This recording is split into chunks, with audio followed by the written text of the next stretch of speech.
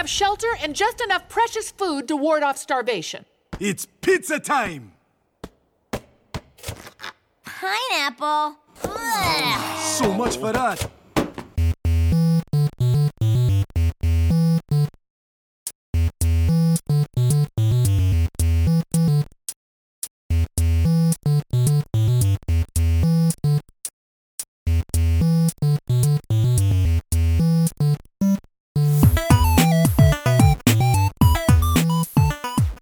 Welcome to the world of tomorrow.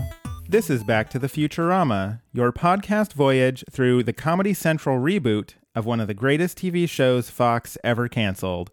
I'm Ben. And I'm Mike. And today we're talking about Season 6, Episode 9, A Clockwork Origin. While this is a great episode between humanity, robotity, and evolution and creationism and all the different things here, I barely want to talk about any of that for my disastrous bit today. Okay, what would you like to talk about, Mike? That was my preamble to my opening bit. Excellent, thank you. It is succeeded. I would, however, like to talk about, so friend of the podcast, Tema, got a smart speaker device. I do not know if I can say the brand of it on the podcast, but I do sing a song about it occasionally when Ben has to search some stuff. So the fancy new Bing home device, the Bing Ask Jeeves home assistant, the Jeevenator. Yes, she's like, "Hey Jeevenator, could you please play me some Christmas music?" Which is a pretty good request, and it's this like, time of year, yeah. And Jeevenator's like, "I like the way you asked that. Here's some Christian rock." It's like, well, can we just chat about this for a moment, Jeevenator? I did not ask for that. Jeeves, go back to Butler College. I mean, the Jeevenator should be listening, not just like, "Ooh, you were very kind. Here's what I think you want." It's like, no. Let's reinterpret what we just talked about right there. Yeah, but you do realize that, like, at the same time, in theory, people are like, "Hey, my favorite podcast app, give me a podcast about Futurama," and then we start talking about AskJeeves.com, that great search engine. Well, I mean, we think about all the Jeevenators out there that we just accidentally caused to search for some Christmas music. So other devices are like, they want you to say "hey" and then like the name of the device. What do you think an Ask Jeeves device would? I still think it would be "Hey Jeevenator." I think it's more like, "Excuse me, Jeeves." Pardon me, Jeeves. Dearest Jeeves. Dearest Jeeves, please play me the best of the 1950s. I don't know why I went 1950s and with that voice. It's incongruous to me, but it's hilarious. And then Jeeves plays for you some Nope. some Brian Setzer orchestra, because he's like, it's basically the same thing as 50s. Yeah, it's just a modern take on swing. Yeah, and that's exactly what I wanted. And then I and that's when the ball really goes into swing. Because I'm having a ball and I'm asking, I'm trying to get Dearest Jeevenator to play me the music that I want for my ball. Pardon me, Jeeves. Please play a podcast about Futurama.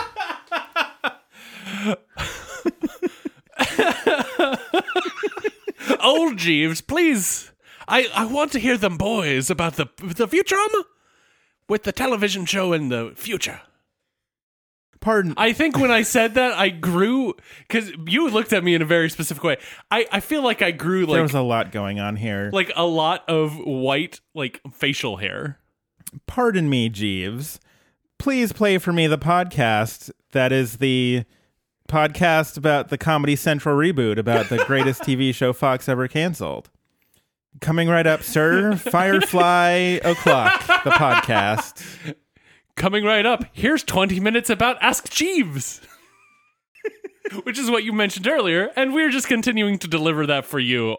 We're doing a service to you. Welcome to the Ask Jeeves podcast. Yeah, we're reminding you that Ask Jeeves used to be a thing. Is it still? Where we talk about Ask Jeeves. I don't know, there was that Winamp thing a couple of weeks ago where I found out Winamp was still a thing. Let's see if Ask Jeeves still exists. And yes, everybody screaming in their podcast app, knowing that Ask Jeeves probably exists. Come with us on the journey. So the search engine Ask.com shut down in 2010. Okay. That was, oh boy, that's a number of years ago. Mm-hmm. Alas, poor Jeeves? Alas, poor Jeeves, we knew you well. Ask.com, originally known as Ask Jeeves, is a question-answering focused e-business founded in 1996. So, e-business? I guess it is business. Ask.com has been criticized by its browser toolbar, which has been accused of behaving like malware due to bundling with other software and the difficulty of its uninstallation. Oh, man. On today's episode of Ask.com, Ask Jeeves presents the Jeevinator. We're talking about the browser toolbar extension. Mike, how many times did that thing get installed on your computer? If I could count that, I think we'd have the new biggest number in the world. Like a Google? Like a Google's Google. A Google's Google. Google to the Google power. So we're just digging ourselves in deeper. We should maybe try to dig ourselves out with some Futurama talk. Or we could just continue to try to dig and see if there's something on the other side of this hole. So, or the center of the earth where we'll be burned to death. And crushed by the pressure. A lot of people forget the pressure. I did forget that. It could be both, though. Why not both? Pardon me, Jeeves. What is the pressure at the center of the earth?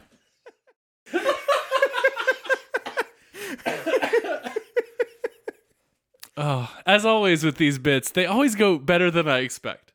This episode is not endorsed by Ask.com, Ask Jeeves, or any of its subsidiaries. A business that closed in 2010 has subsidiaries, of course, as we all know.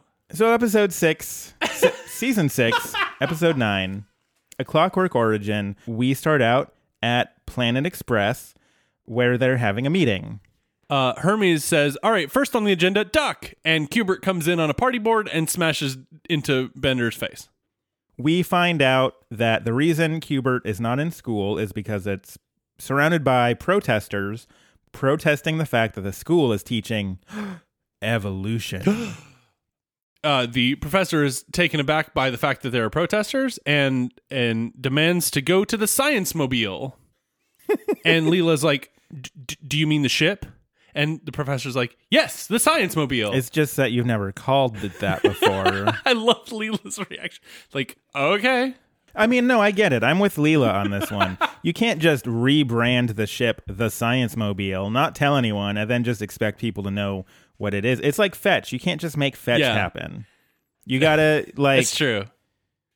You have to lay the groundwork. Exactly. Stop trying to make the Science Mobile happen.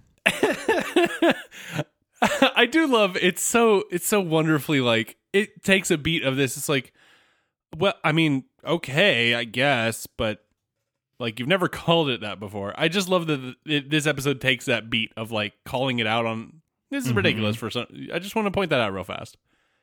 So they fly off to the Wozniak Nerd Academy. Go Flinchers! Which is orbiting the planet. Sort of like the orbiting cemetery. In fact, I thought they were flying out to the orbiting cemetery at That'd first. be a weird place for a school. I'm like, why are they going to the cemetery first? Maybe it was a field trip that he missed.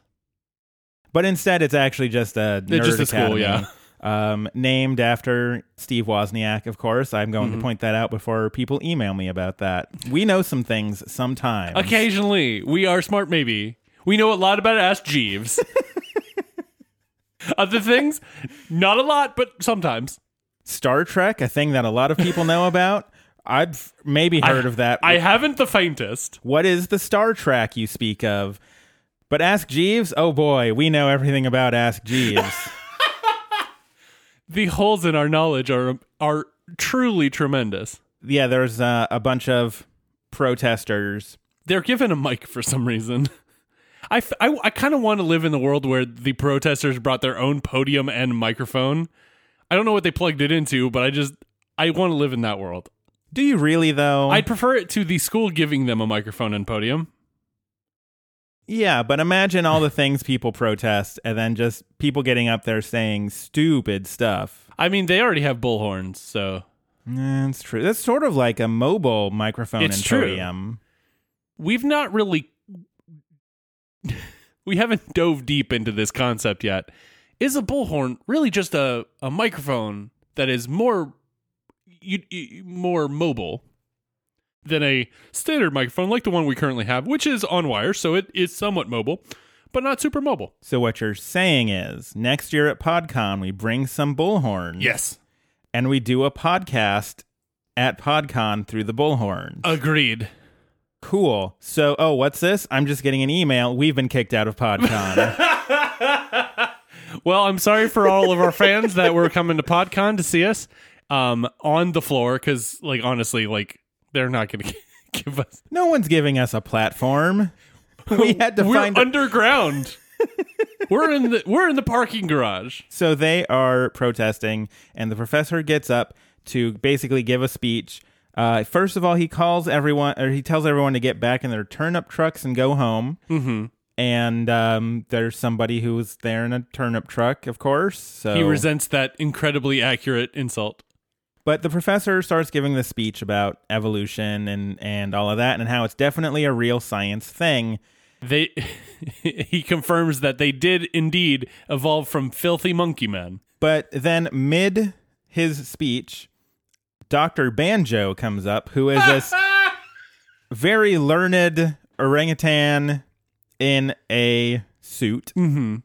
Well, he's clearly learned because he is Dr. Banjo. He He has has a his doctorate. He talked to a horse and got his doctorate. I hope it was a better experience than Amy. One can hope. You shouldn't have to defend the world from cats taking over the world to get a doctorate. It's true. It's never told where he got his doctorate from, though, so you never know. So Dr. Banjo points out that evolution is merely a theory, like gravity or the Earth being round. Yeah. A flying spaghetti monster with an anti-evolution sign is kind of like, do you seriously think I was descended from some kind of flightless manicotti? Now, so I have a story about the flying spaghetti monster. Okay, here we go. Because when I found out about the flying spaghetti monster and Pastafarianism in college, Facebook was just starting out to be a thing. You remember when Facebook was only for universities and not for everyone at large? I do remember that because I was not in there yet, because I was in high school. So I was very excited when they expanded to high schools. I just want to point that out. So I was in college, and the whole idea was like, okay, well, you can like meet other people at your university and, you know, hook up or whatever. I never saw the social network. Who knows what it's really for? It's probably, So- I mean, aren't all social networks kind of to hook up with people nearby you? Yes, absolutely. Tweet at Back to Futurama.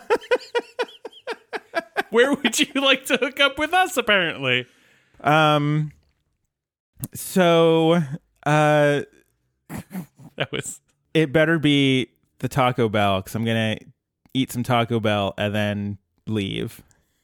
The best hookup of all time.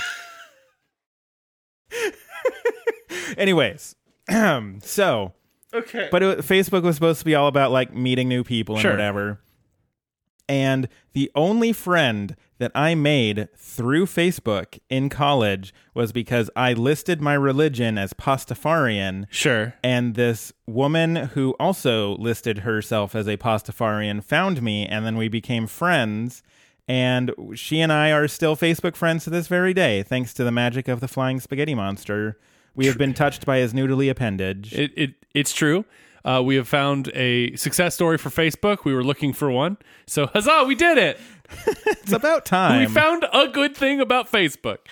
That being said, please follow our Facebook page on Facebook.com and our Facebook group. Tell us which Taco Bell you would like to meet at so I can eat some Taco Bell and then leave. If you're going to be at PodCon, point out the best Taco Bell near the PodCon. And we'll have some Taco Bell with you. That actually sounds like a pretty decent time. Yeah, eating Taco Bell with a bunch of Back to the Futurama fans. I'm Yeah. into it. Let's eat some Taco Bell. Just think about all the food that we're going to eat and what it's going to do to our bodies, because Taco Bell is just going to wreck you. So anyways, Dr. Banjo points out that he believes that all life was created in its present form 7,000 years ago. By a fantastical creature from outer space. Mm-hmm. And then Dr. Banjo and the professor go on this almost infinite loop where Dr. Banjo's like, all right, well, if man really evolved from apes, where is this missing link? And then the professor points out, well, we found it. Homo erectus. Mm-hmm. Yeah. Aha! You've made my point. Where's the link between that? Well, then that's Homo habilis. And then it just kind of goes through because they have Australopithecus africanus. Mm-hmm. And then it just kind of goes on to what seems to be like 40 links. We get a fade. Everyone at the protest is gone except for Fry and Leela, who are still sleeping. Yeah. And it finally ends up with Professor Banjo being like, well, where is the supposed link between apes and Darwinius macilli? The professor's like, well, all right, I admit, we don't have that link. And Dr. Banjo's like, well, that proves my point. Things don't exist simply because one believes in them. So saith the almighty creature in the sky. Which is kind of an interesting way to put it, Dr. Banjo. There's a lot going on here. There's a lot. It's amazing how much there is going on here. So the professor decides to take the entire crew out to Olduvai Gorge, where a lot of fossils have been found. It's the birthplace of Ryan Seacrest. Also the rest of humanity. Now, I know the joke they're going for here, but I looked up where Ryan Seacrest was born, Atlanta, Georgia. That great Delta hub. I'm so glad you're like, I see your joke. I reject your joke. It's so good to me. I do fly through that Delta hub a lot. Well, I wasn't... I do fly Delta. I wasn't so much looking up the joke. I was just like, oh my, Jeeves, that can't be correct, that Ryan Seacrest was born at Olduvai Gorge. And then my Jeevenator pointed out... of course, clearly. That actually he was born in Atlanta, Georgia on December 24th, which is coming up. So happy birthday to Mr. Seacrest. Please tweet at Back to Futurama about some tacos or something. I don't know what social media is anymore. Has this podcast just devolved into us trying to get tweets from famous people? And tacos. And tacos? The concept of tacos. Please tweet at Back to Futurama. This is made better by the fact that I know you have Taco McTacoson. Yeah, I'm Facebook friends with Taco McTacoson. Social media really is just flying spaghetti monsters, and tacos, and celebrities. That's it. Nothing else. Pick one of those things, hook up with it. That's the Facebook slogan.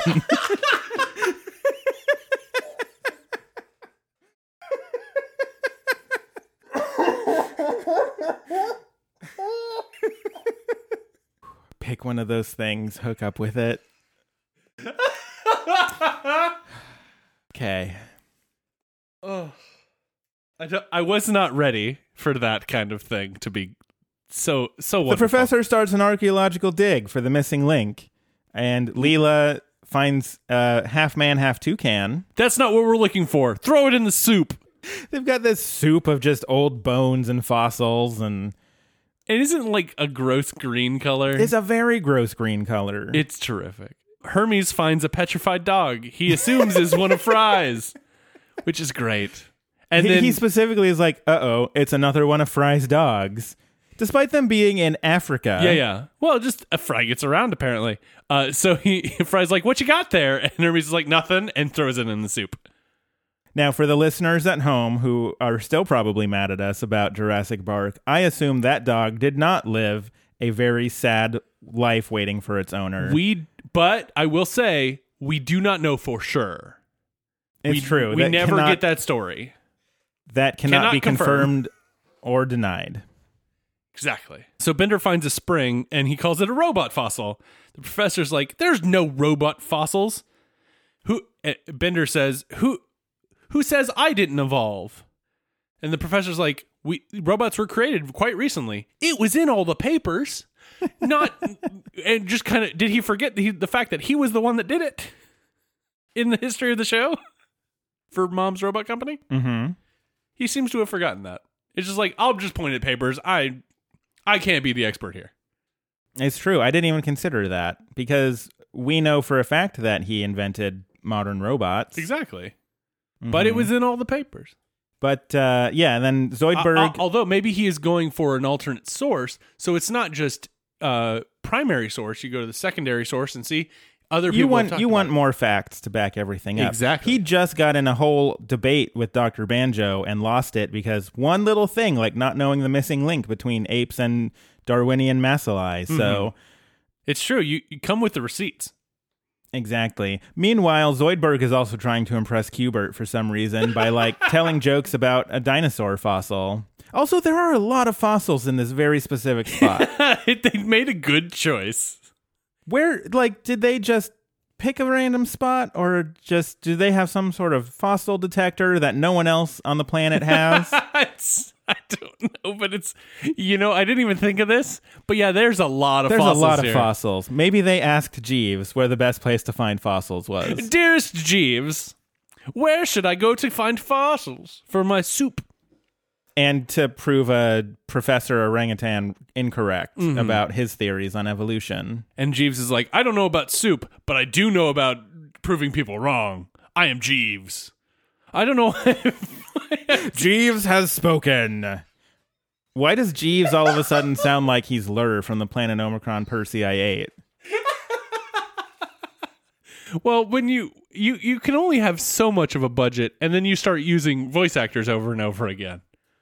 I want somebody to invent an AskLur.com where they can go to ask Lur questions, and then he shouts everything and also ends literally every search with, I am Lur from the planet Omicron Persei 8. I would love that. It would be great. I honestly want to hack my Jeevenator to do that. It would be pretty phenomenal, right? It would get be. Lur's voice on there.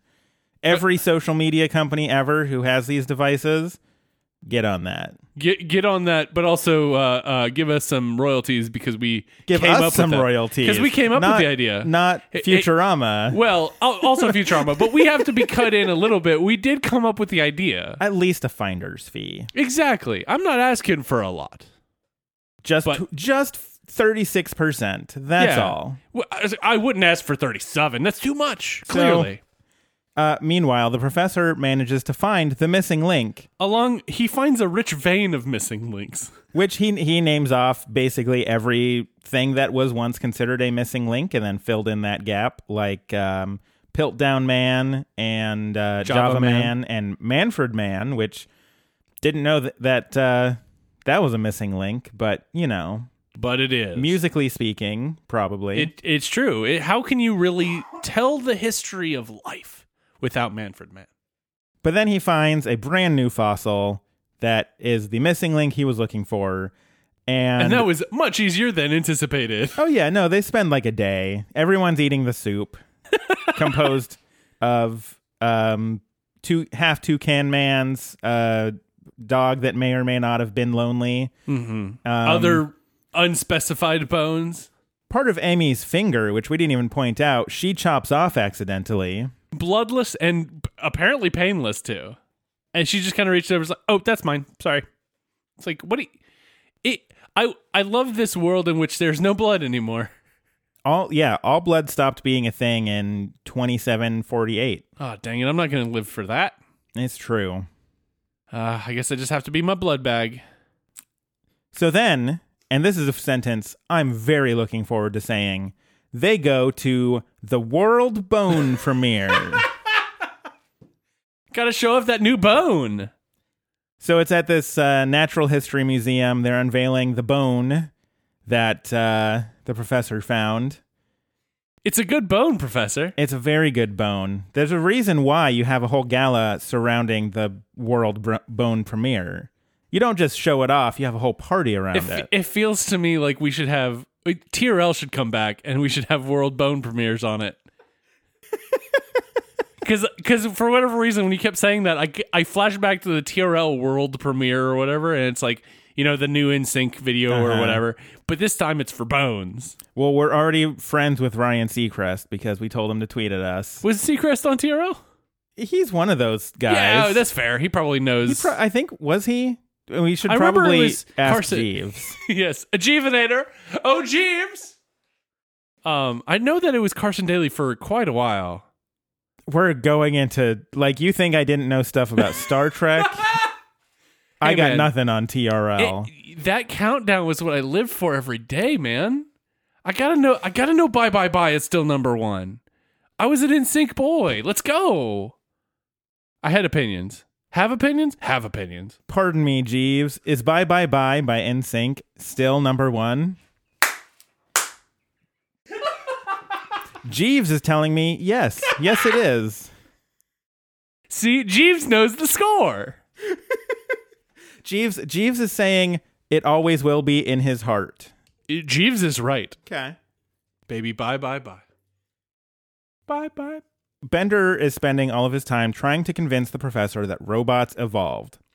The way that he does this at this moment is by pointing out that his tuxedo doesn't fit him anymore because he's obviously gotten bigger since last time he wore it. You could even say maybe he evolved. A professor's like, no, you cannot. You stole that from a boy. A man. It was a bar mitzvah.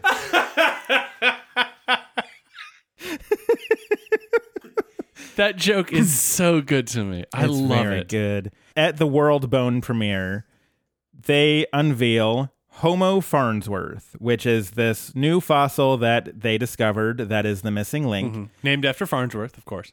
Now, pardon the pun, but I have a bone to pick with this Okay, fantastic pun allowed. because the problem is if you're looking for a missing link, you've already passed the whole Homo line. You were way into Australopithecine, Sure. way into like even older fossils. A Homo fossil is not going to be a missing link that far back. Mm-hmm. It was a rare naming mistake by the scientific community, but I'm okay with it because there's other jokes there. Does scientific nomenclature mean nothing to you people? If you're a Futurama writer, does it? Tweet at us at Back to Futurama. Get on your taxonomy game, writers. Come on. I can't, too long we've been talking about this show and they have overlooked these important, hugely important things. And I'm here to stand up and say, no more. Anyways, I know exactly why they do it because that joke comes back around later. It but does, the yeah. point is, It's factually incorrect. the worst kind of incorrect. Exactly. You have put it in your television show that being technically correct is the best kind of correct, and we are not technically correct. We are technically incorrect, and it's error. Anyway, it's a funny joke. It's fine. So once you get past the taxonomical, how do you say that? I don't know, but I would love to watch you continue to try. Taxonomicon. Ooh, I like that one. Once you get past the taxonomical, I'm going to go with that word. Sure. Once you get past the incorrect taxonomy, Ooh, there it is. That one works. it's a fine joke. So So they decide to, after showing off the new bone, the World Bone premiere, they give the mic to Dr. Banjo to talk about the ramifications of this discovery. he's the new museum curator. That's exactly who I would expect to be the new museum curator in this episode of Futurama. So he points out that the professor actually did him a favor because he proved that evolution is not real and then they pull back a curtain to show it's literally just this Homo Farnsworth hanging out with dinosaurs, Frolicking, even. frolicking like he's riding on this dinosaur 7,000 years ago, just after the Earth was created. Sure. And here is where Farnsworth decides to be a meme and says, I don't want to live on this planet anymore. And then doesn't, and flies away.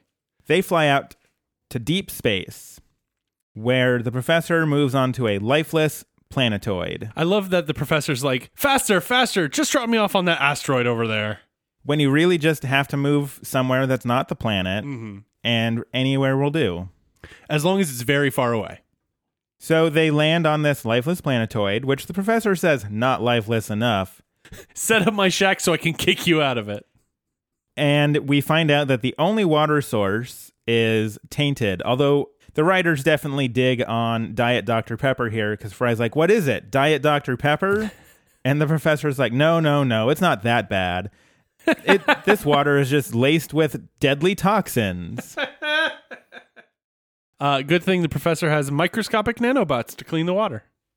Now, if only he could invent microscopic nanobots to turn Diet Dr. Pepper into normal Dr. Pepper. Oh, snap. Boom, mic drop. You are being so mean to that Diet Dr. Pepper, and I love it. Look, I like Dr. Pepper. What can I say? I am a Dr. Pepper man. I'm a pepper. Wouldn't you like to be a pepper too? When did this podcast become ads? I don't know. By the way, this week's episode brought to you by Ask Jeeves and Dr. Pepper. Ask Dr. Jeeves. Ask Dr. Pepper. Dr. Pepper, should I... Well, no, it's a doctor, so I assume I'm typing in things for, like, WebMD. Sure. Dr. Oh, okay. Pepper, Sure. what is this weird growth on my back? And then It will respond, I don't know. Drink some Dr. Pepper. it'll probably be fine. Drink some Dr. Pepper. Pour some Dr. Pepper on it and then drink it. This episode brought to you by AskDrPepper.com. So yeah, the professor has these nanobots clean up the water, and we sort of see them in action. They start eating away all the toxins in this water. And then we have a little vignette with Kubert and Zoidberg, as the professor has said that he's been safely abandoned with his godfather, Zoidberg. Kubert does not want to eat the boiled baseball gloves. And Zoidberg's like, come back. We need to have the talk of the facts of life. I don't even know what they are. Well, I mean, everybody knows that fried baseball gloves are the superior method of consuming baseball gloves. I mean, tell me a thing that you boil forever and it tastes good. You know, you boil vegetables you boil, let's go with some Brussels sprouts. That's just going to be awful. No. You grill those bad boys up. Exactly. That's how you do it. I don't think there is a vegetable that can be boiled. And Are you calling a baseball glove a vegetable? Why, of course I am. Awesome. Great. You barbecue that baseball glove. This episode brought to you by Blue Apron. You know, last night, Sarah and I cooked up a delicious baseball glove brought to you by Blue Apron. It only took 20 minutes from what I can hear. And also, the cleanup was real easy. Once I stopped vomiting blood, I really enjoyed it. And the weird part is that it wasn't my blood. Don't know where the other blood came from, but it was a good taste. All in all, I would probably eat that again. Yes. BlueApron.com.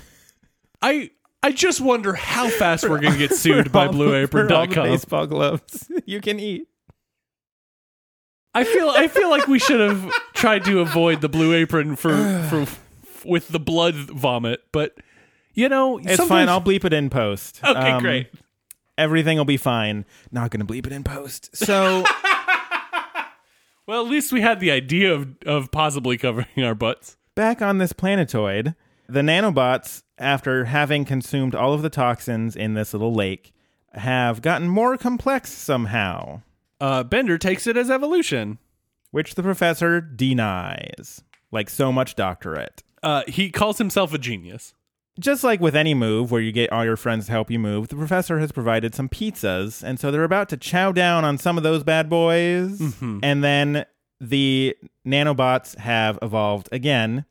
I'm sorry, gotten more complex again. Uh-huh. They are now trilobites, which I assume is spelt with a Y this time because they're robots. I thought It's a pun. I thought they called them the trilobots.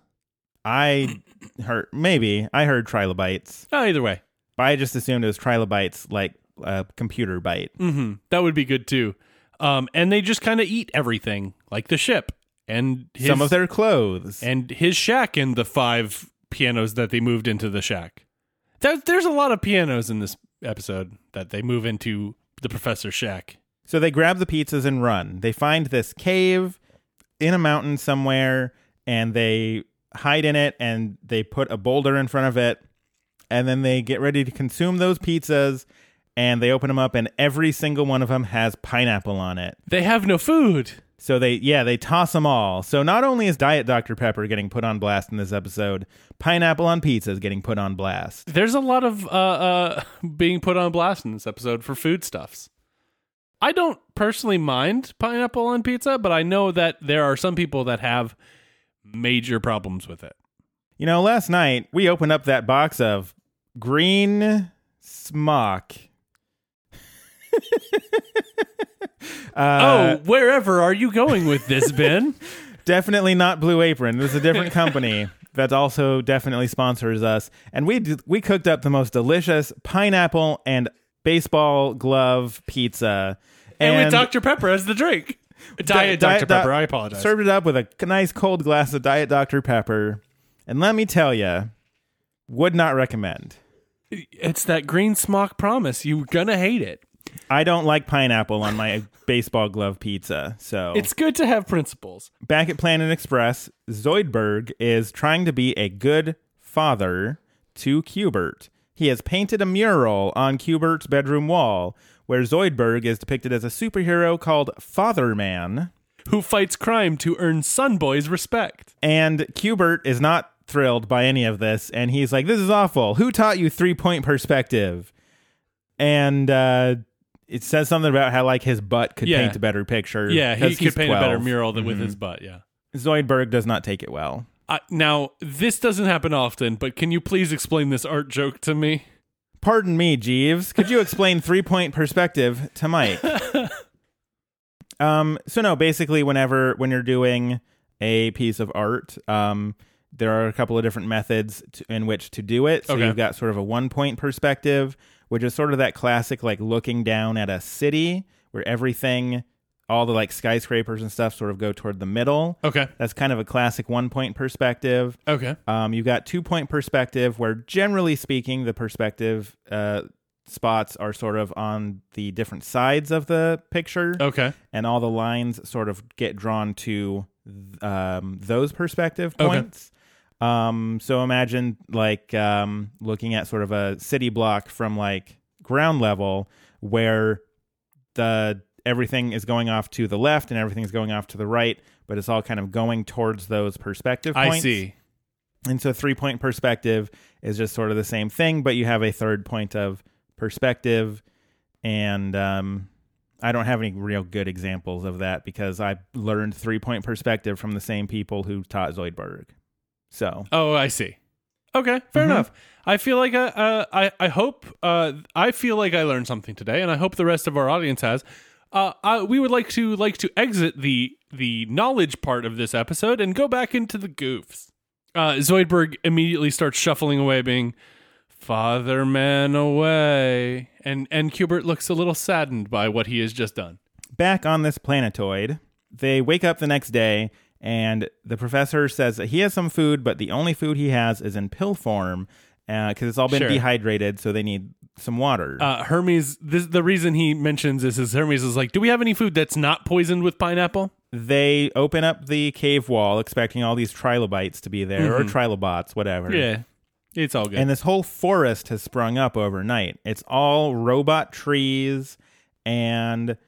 it's all surrounded this lake. So they go to get some water. Leela's chomping down on a rehydrated steak. And then dinosaurs attack. Yeah, Fry is kind of goofing around in a big leaf, a robot leaf, which is a weird thing to say, but okay. And he's goofing around in it, and then a giant robot plesiosaurus comes and attacks him. I did Google the episode and figure out what all the dinosaurs are. But you couldn't Google 3-point perspective. Oh, no. Okay. I feel like I was going to get more fresh. Like, you didn't know the dinosaurs really, then 3-point perspective. Okay.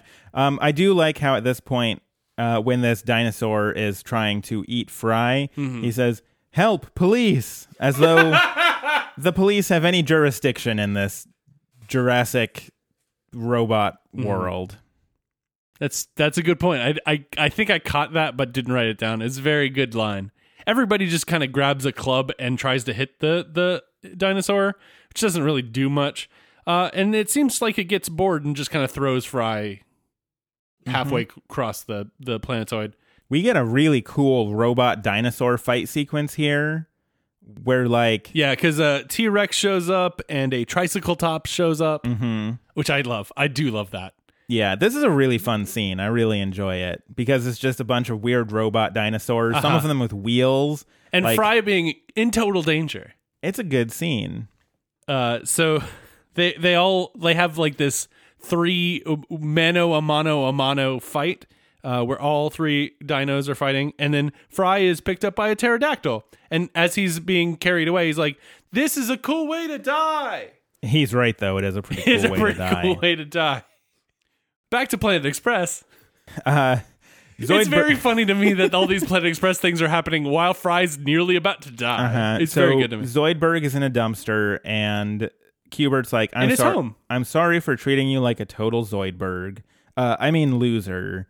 Q*bert explains that he gets bullied a lot, and so he kind of tries to be a smart aleck to deflect that. And at this point, Brett Blob shows up, and they exchange some bullying sort of words. And then Zoidberg is like, no, this is how you do it. You just act really pathetic. And then he's like, oh no, I'm so scared I wet myself. And then it works, and Brett Blob goes off to his pottery class. and that's how you do it. And Q*bert then calls Zoidberg a dumpster Jedi. I'm going to put that on some business cards. Ben Dumpster Jedi. I'm going to walk into work tomorrow and be like, I don't care what my job title is. What I want is Dumpster Jedi. I mean, I have the access at my job to change my name on Office 365, so I could change my name to my title to Dumpster Jedi. I'm sure I'd be fired pretty quick. But hey, I could do it. It was fun while it lasted, right? Yeah. What's a little unemployment for the joy of having changed your name to your title to Dumpster Jedi? Back on this planetoid, everything looks like the worst. Yeah, and Fry then is actively trying to avoid getting his butt eaten by the pterodactyl babies. And then a solar flare happens randomly and kills all the dinosaurs. The only robots that survived are the ones who are humanoid-sized and hiding in caves like cowards. And then Bender comes out of a cave and is like, look at this scarf. He taught himself how to knit, which, if you've got nothing better to do in a cave that you are stuck on because it's... Did we mention that the trilobites ate the ship? I don't think we mentioned that. They're trapped on the planet because the trilobites ate the ship. It's true. It's an important thing to note because otherwise they would have just flown away. Because this is weird. It's perfect timing that you reminded me of that. As the professor says, if we pick the right parts from each of these dinos, we can build a rudimentary spaceship. And then there's a fade, and then he's like, whew, it took almost 2 hours, but it's finished. And they've got a completely working spaceship in just 2 hours. 2 hours. That's all you need. And he's like, but the problem is it's solar powered and it's, like nighttime now. So we're just going to do it in the morning.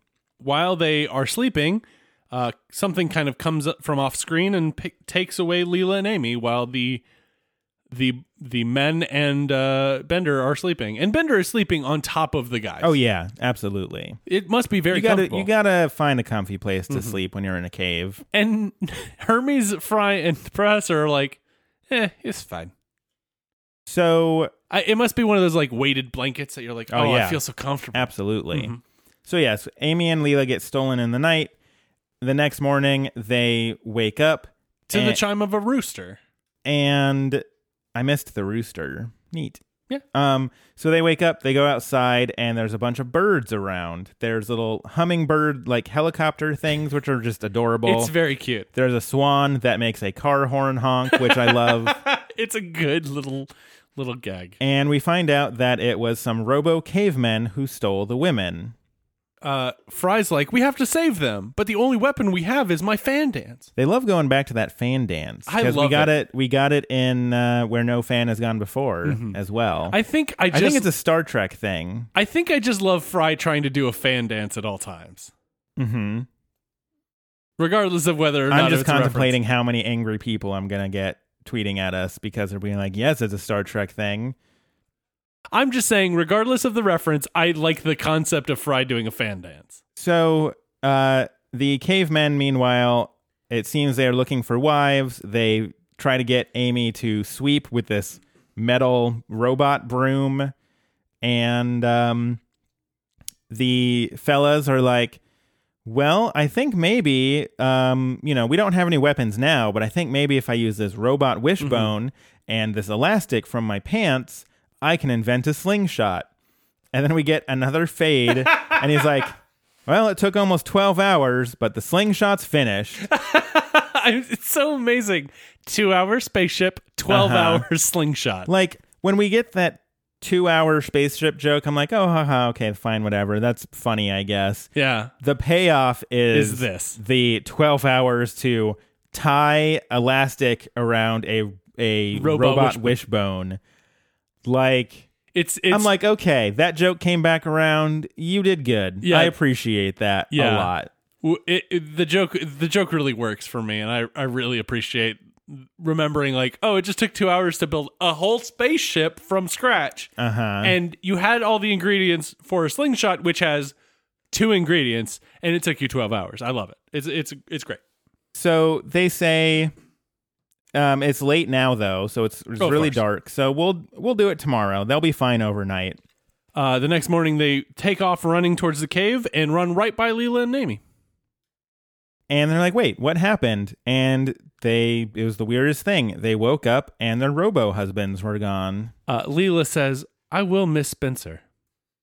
Which is quite the turnaround from her not really being into it. Yeah, so, anything can happen in this crazy world. It's true.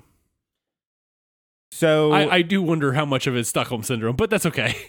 So then while they're standing around talking, this lady robot sneaks up on them. It's a very stereotypical.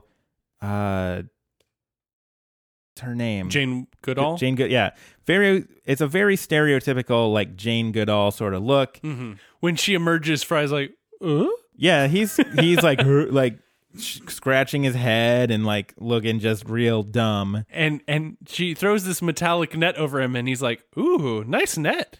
And so yeah, they find out that they can all sort of talk to each other, and she introduces herself as Dr. Widnar. She had been theorizing that organic life with fat-filled bodies could exist, but didn't have any proof until today, and pokes Hermes a couple times about the fat. Rude. It's very rude. So, but she is a robot, so I guess she doesn't know. It cuts to the Museum of Natural Robo History, which is a good name, first of all. It's a great name. It has a little detail right under it. It says founded at 8:15 a.m.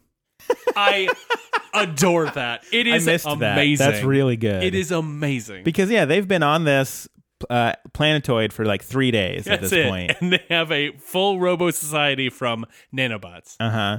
So amazing. One of the only real background things I wanted to point out is that there is an exhibit that says The Ascent of Bot, and it starts out with the very original thing was that spring with the googly eyes on it that Bender had way back in the oh, that's good. I didn't realize. Olduvai Gorge. Mm-hmm. Yeah. It's very good. I think the next one is R2-D2. Uh-huh. It's good. Dr. Widnar has her, I guess, version of a major bone premiere. And shows off her discovery, Homo Farnsworth. Mm-hmm. So yeah, it comes back around in that because he's definitely a Homo sapien, which is why it actually, it actually kind of works as a joke. Even though the taxonomy's all wrong on that first joke, but I'm just gonna, leave it be for now. The professor comes up to the mic and says, "I'm proud of what you've turned into since I created your ancestors." From quote, filth gobbling nanobots. That's true. There's also a robot in the crowd that looks almost exactly like Dr. Farnsworth, but a robot. Yeah, it's very good. And so they're like, but no, we evolved just naturally. There was no creator. The professor then says, well, how do you explain this hologram of Bender frolicking with a robo-dinosaur? And then Dr. Widnar is like, I don't want to live on this planet anymore. And then rockets off, like, because she had rockets the whole time. Well, of course. And then the professor is arrested for crimes against science. Now, here's the thing on this planet. Teaching evolution is apparently punishable by death in the form of... Death by melting. Death by melting, yes. So So yeah, that's if you're teaching this professor creationism, you're gonna die. Even though we watched it happen. It's kind of how it was started, and then it flourished. So they go to the Superior Gort. Yes. So why is that thing you just said? Is this a reference to something I'm missing? It is definitely a reference to something, but I do not know what it is. All right. I'm going to... Ben Googles that. We've finally made it. Fan dance? No, we're not going to Google that. But the Superior Gort? 100%. Gort from The Day the Earth Stood Still. Oh, of a course. fictional humanoid robot that first appeared in the 1951 20th Century Fox American science fiction film. The Day the Earth Stood Still and blah, blah, blah, blah, blah. So it's a robot. That makes sense. Got it. Nailed it. All right, we learned something. Let's move on. That's cool. I have no additional things to add to that. Fair enough. It rhymes with court. That's funny. They're at Superior Gort, and Bender steps up to be the lawyer, interrupting Leela, and he's got suspenders on, which the prosecution is even like, objection, without pants, the suspenders have no purpose. I'm going to allow this for now. I love the judge so much. He's a very good judge. So Bender claims not guilty by reason of insanity. And then the professor's like, no, I'm not insane. I created you 3 days ago. Just ask my uncle. And Fry's like, yeah? His big smile and big thumbs up. It's very funny. The prosecution rests. Yeah, the prosecution is actually shown on his phone being like, yeah, honey, I'll be home for dinner. And so the jury goes off to decide the fate of the professor. And then they wake up the next day, and all of the robots have evolved beyond the need for physical form. Yeah, they're all like pulsating lights and what look to be bubbles and stuff like that. And the Planet Express crew is basically told to resolve their petty squabbles and get the hell out. So they leave. Yep, they go back to Planet Express, where they show Dr. Banjo all the photographs from their trip, which he responds with, well, digital photographs don't lie. Dr. Banjo... Yes, they do. No, they don't. Just go to formerpresidentsholdingfood.tumblr.com to see all the former presidents holding food. I definitely didn't Photoshop all of those. Oh, certainly not. These are all factual, historical photos in the record. Actual, factual photos. Actual, factual. So yeah, they sort of agree to disagree. They're like, well, sure, there was evolution, but it was probably from some creator being. Yeah. I think it's not agreeing to disagree. They kind of come together towards that kind of idea of a clockmaker. Sure. God thing. And Bender's like, what if it was a robot? And they're like, Bender. And they're both like, who would make that creator robot? A different robot? And they're like, yeah. And Bender's like, yeah, you're right. It is dumb. Also, Zoidberg is back, and he's trying to pawn Q*bert off. Q*bert's wearing oven mitts. Yeah, it's great to me, the turnaround that Q*bert has from disliking Zoidberg to dressing like Zoidberg. And the professor is like, I'm happy to raise my son in this world. Zoidberg's, good. I'm sick of him. And everybody laughs, and Q*bert looks sad, and Zoidberg's like, no, seriously, he's a terrible person. I just love the oven mitts because the number of times where I will be going to get something out of the oven, and then you whoop, and I have the oven mitts on, and then I turn over to Sarah, and I go, whoop, whoop, whoop, whoop, whoop, whoop, and do the little clacky motion with the oven mitts. It happens a lot. I look forward to reading that in the breakup discussion. Oh, okay. Mm-hmm. Yeah. So, that's legit. Yeah. So, because if there's a lot of stuff like that. If Stacy's like, yeah, we're done. You can't do any more Zoidberg stuff anymore. And I'm like, divorce will be worth it. Except then she's got to do this podcast with me. So who really loses the Zoidberg game? So, so we sort of fade out there with Zoidberg ranting about how awful of a person Q*bert is. And that's the end of the episode. And that means that it is time for grades.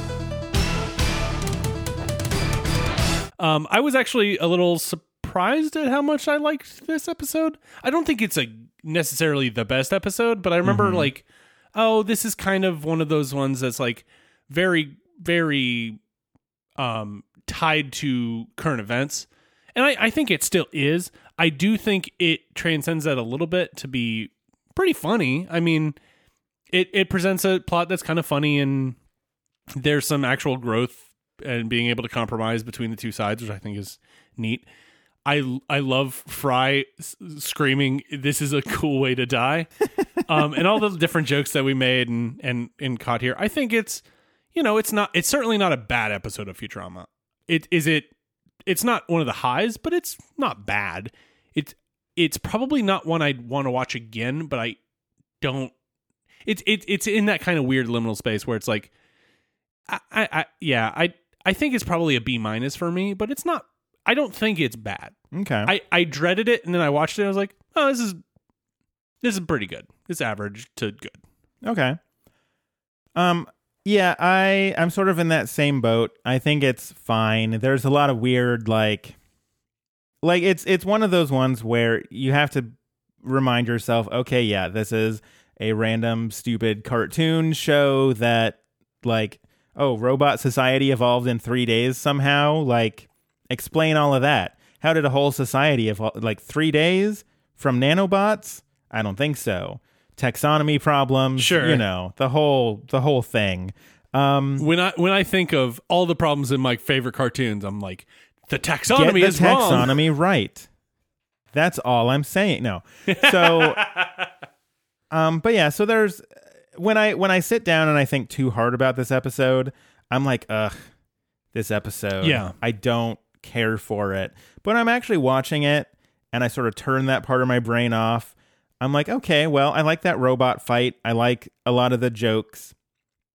There's a good healthy dose of actual, scientific thought in it when the professor's actually arguing his point about, missing links and that sort of thing. Even with the bad taxonomy. So I think I'd probably be about that same. I'll say a B-. It's enjoyable. But yeah, it's not one that I'm clamoring to go back and see all the time. So yeah. One thing we kind of glossed over that I think probably deserves some, not introspection, probably not by us, but there is some weird bits with kind of damsel in distress with Amy and Leela in the middle there that feels a little weird and gross. I'll give it kind of a pass because it's riffing on that cavemen that's fair joke. It serves to move the plot along a little bit. Sure. I guess you're right. Yeah. You get a little bit of that. You get the slingshot joke out of it, so there's that. That's true. It just struck me as kind of a little out of place, I guess, but maybe I just didn't appreciate the joke. Well, it's Futurama does that where it sometimes just like, we're going to make this very direct reference to a thing that, because I remember growing up watching all the cartoons of cavemen bopping women on the head and dragging them off by the hair, and that was sort of the thing. Right. And so it's a very direct reference to that. Now, do you really need to be referencing that specifically in 2009 or whatever?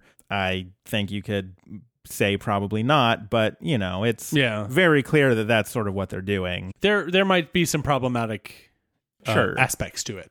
Just wanted to point that out. But yeah, so I think that'll do it for the episode. So let's talk about that social media where you can hook up with tacos or celebrities. This is the time of the episode you always want. It's that housekeeping.